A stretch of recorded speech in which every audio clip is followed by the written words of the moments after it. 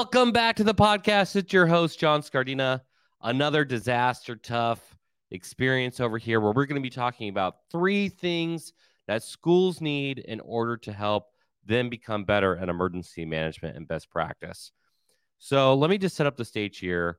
I've had the wonderful opportunity with Doberman Emergency Management to go and work with different universities and campuses around the country. We even pulled in some of our friends from the UK who are doing this as well and hearing from their perspective. And so we've been doing a lot of work on how to do this right and what is reasonable for administrators and part-time staff all the way through a full program with multiple emergency managers full-time, the whole deal. And really what has been coming out is that there's been 3 or 4 different areas which are shockingly, what's the word for it? Maybe lacking. Like there's 3 areas that everybody should have that they haven't been doing, and we want to help them get there as fast as humanly possible. And so just setting the stage here, when I came back from a school district, I don't know, only 4 or 5 months ago, I was writing all these notes down on a plane and saying, okay, why are we missing this? Why are we missing that? What are some of the pros and cons? And started thinking about the assumptions that were being made by administrators and all these things. And as I went through different campuses, I found that this is happening over and over and over again. And I want to overcome that issue with you guys right now here on the podcast. So if you want to be disaster tough, if you want to make your school program disaster tough, here are 3 areas of which I think that we could all improve on, which will make all of our lives much easier on all the other stuff. So just to be fair, I'm assuming that most places have some idea of what an EOP is, Emergency Operations Plan, and have something basic with SROs and with that whole shtick. So here are 3 areas that we don't really focus on in schools that if we start focusing on, will make everybody's lives easier. Here we go. Real quick, we're going to pause for this week's Disaster Tough endorsements. The L3 Harris Extreme 400p radio solves problems and is specifically designed for emergency services. How do we know? We field tested it with medical, urban search and rescue, and collapse and confined structures. This radio is amazingly tough.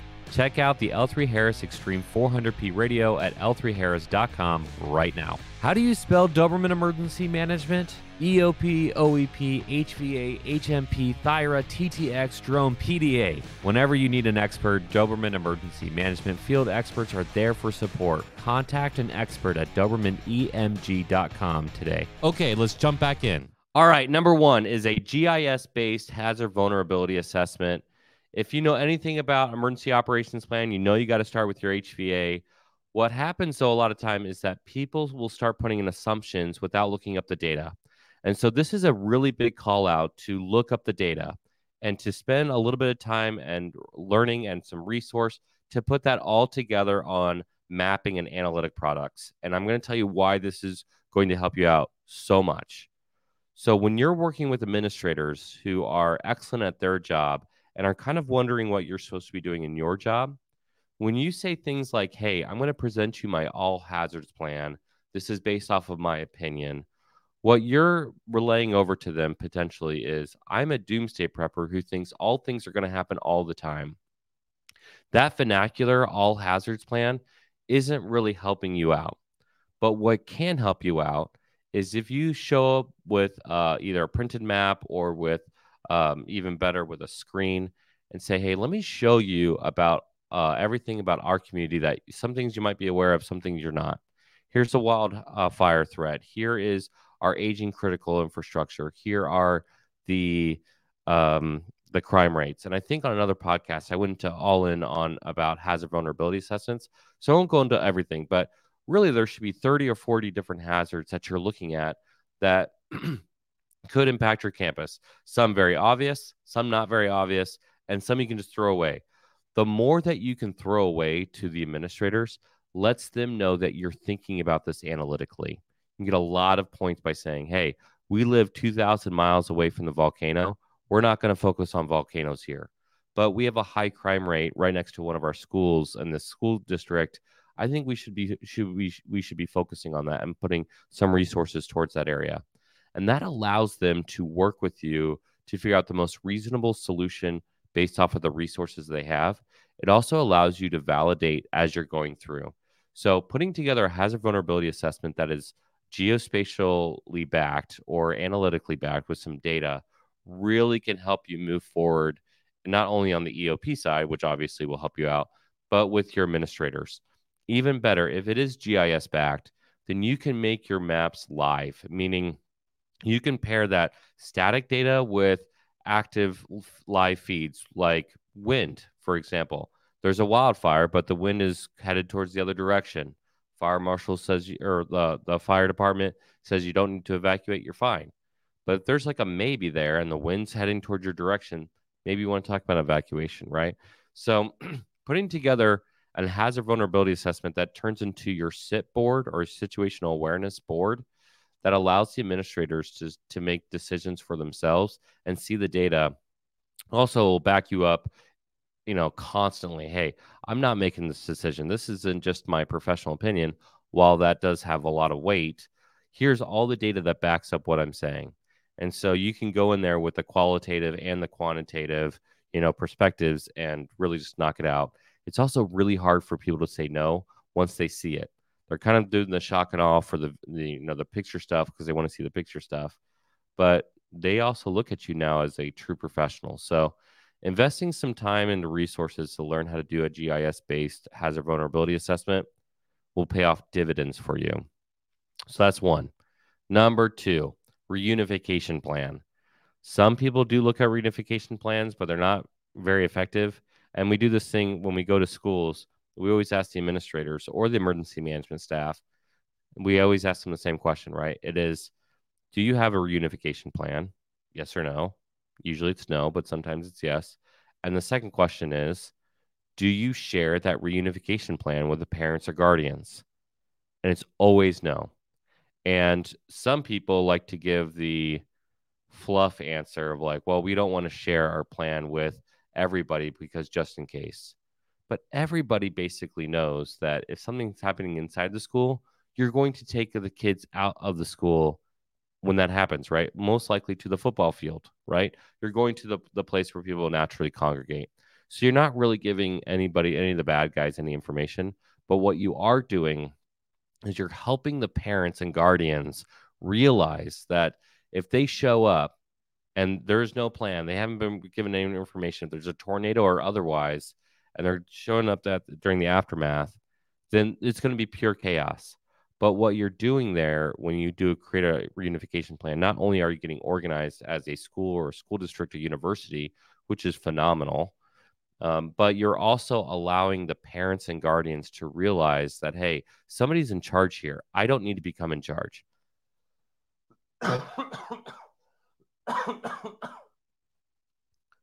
So when you're putting that together, make sure you're thinking about the sharing of that reunification plan.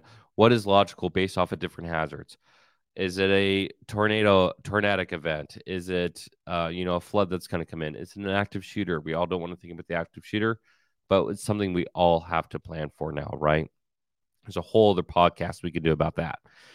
But in terms of the reunification plan, one, create it, define your roles and responsibilities. Two, share it with the parents. I think a great idea that we've seen, and big shout out to Marshall County School District in Alabama, is before tornado season, they bring all their parents and teachers in, the students, everybody in a big conference at night on a parent teacher night. And they talk about, hey, what did we do during hurricane season or tornado season, rather? And when they go and talk to them, the school district gets up and says, hey, in your home, you need to have X, Y, and Z. You need to have a tornado shelter. You need to go in your basement. You need to think about turning on a weather radio. And they go into some of the details on what individual readiness can look like. However, it's also a fantastic opportunity to say, hey, and by the way, if anything happens at the school, here's what we are doing to protect your students. We do the fire drills. We do the tornado drills. We are teaching your kids about this stuff. And if anything ever happens, here's this big old map that we're going to show up on the screen here. Here's the football field. We expect parents to come in through this direction, right? We will direct you towards the football field to pick up your student. That is a fantastic thing for them. It lets them breathe a little bit easier, saying, hey, the school is thinking about this. They're well organized. I don't have to step in. I don't have to, interrupt the response, which could make things much worse. And it allows the parents to kind of cool off. It also gives this presence of authority, and you want that authority as much as possible. Okay, without being that one too much, the third one is mass notification policy. A lot of people have mass notification software. Nobody knows how to use it. We work with multiple mass notifications companies, whether it's Everbridge or Genesis or one of the other ones, and they all basically say the same thing. This is public knowledge. 70% of their customers leave, and it's because they never used it. They never used it and then left. They didn't even test it because everybody's afraid to press that button. Well, if you look at Maui and Hawaii and my podcast about that, my whole thing is, hey, you want to be able to press that button and give that authority to do that. So what I would focus on is not just the software component and becoming an expert in that software, but create a policy that allows you to use that. And so that you can not inundate people with more messages than are needed, but you're also providing information if something does happen. Really big shout out to Nat Sellers, who's another podcaster on our network. During an active shooter at a campus that he worked at, he sent out a message every 15 minutes that was relevant from like 10:15 till noon the next day. And I think we talked about that on another podcast. It's because he had a policy in place. He knew that if he sent out constant messaging, which was exhausting for him at 15 minutes, that's sending it out. So you have to do all the prep work. So prep work, send it out. Prep work, send it out. 15 minutes, every 15 minutes for like 14 hours straight. Exhausting for him. But guess what? He saved a lot of lives by doing that, by keeping people informed and in the same spot and make sure they didn't, open the doors for, potential harm and letting the officers do their job. That policy that he put in place saved lives. And when people don't have a policy, chaos is created. So with the mass notification policy, I would recommend is putting in a decision-making matrix. Really basic to explain it is an if-then statement. If certain conditions are met, then you are going to send out this message, and it should be a templated message. You already know what's going to be put in there. If this happens, then you're going to do this other thing. And so if you can go through your hazard vulnerability assessment, creating your annexes for your emergency operations plan, then you can create templates for your mass notifications, a tornadic event, severe weather, blizzard, whatever it may be. But I would really focus on making sure you have a very strong policy so that somebody who is in communications for the district or for the university, for example, can't insert themselves and say, hey, you need to give me the only authority because I don't trust that you're going to send out the right message. We already put this decision-making matrix in place. Here are the conditions that you agreed on. If X, Y, and Z happens, we're going to send out this message. And then they're on the same page, like, hey, you're right. I agreed to that. We're just going to do that. Right. And so you can get everybody on the same page internally without being afraid of what you're going to send out and how you're going to do it. Again, this is all about building confidence within your internal group, your administrators who may oversee the emergency management program. Again, I'm going to say all three of these things here again, just in rapid fire: a GIS-based hazard vulnerability assessment, a reunification plan that is shared with parents, at least in some form, right? Pamphlet or otherwise. And then the third one is a mass notification policy with a decision-making matrix. A really easy example, again, on that last one is a snow event. If we have this many inches of snow on the ground, we cancel school and we send out a message. Boom, very easy. If that condition isn't met, or if the Weather Channel or whomever you're trying to get your like National Weather Service, whomever you get your weather information from, if they don't put in those conditions, then you have to worry about it, right? And so taking a lot of that burden off of the thinking process is great for you, right? But also getting people on the same page with you and getting them excited about what you're doing and trusting your decision making will pay off dividends in so many different areas. When you come up to them and say, hey, flu season's coming up. I think we should spend, $500 to $1,000 on some extra signage around the campus to remind people to wash their hands, they're going to be like, oh, okay, that's probably a good idea, right? They're going to trust you. Or if something's happening where they want to build a new arm of their campus somewhere, and they're like, hey, you know what?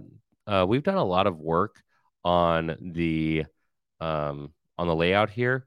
Let's pull in our emergency manager and see what they have to say about it. And he or she can be like, hey, let's think about sheltering in place and putting up some signage in the building and making sure some of these locations within the building can match that, so we can do that. Or if you really want to go really big, hey, we want an emergency operations center. Doesn't need to be, the size of Cal OES, which is a beautiful emergency operations center, by the way. But you can go in there and be like, hey, we need a dedicated room with some TVs and a couple computers and the whole deal, where we can all congregate and to make these real-time decisions with. And they might be able to do that for you. So again, 3 things that everybody needs: GIS, hazard vulnerability assessment, reunification plan, and mass notification policy. So if you want to use Doberman for that, please reach out to us. We're happy to help. Otherwise, as you're going through, if you have questions about any of that, happy to help. Reach out, send a email to contact@thereadinesslab.com, or you can send me like a DM on LinkedIn or something, and I might be able to send you to a great resource like I Love You Guys Foundation or something like that. So as you're moving forward in this process, remember the mission: be disaster tough, save lives, sustain life, and you need people to help you in order to do that. So these are 3 things that will help you do that, and we will see you for the next one. Peace.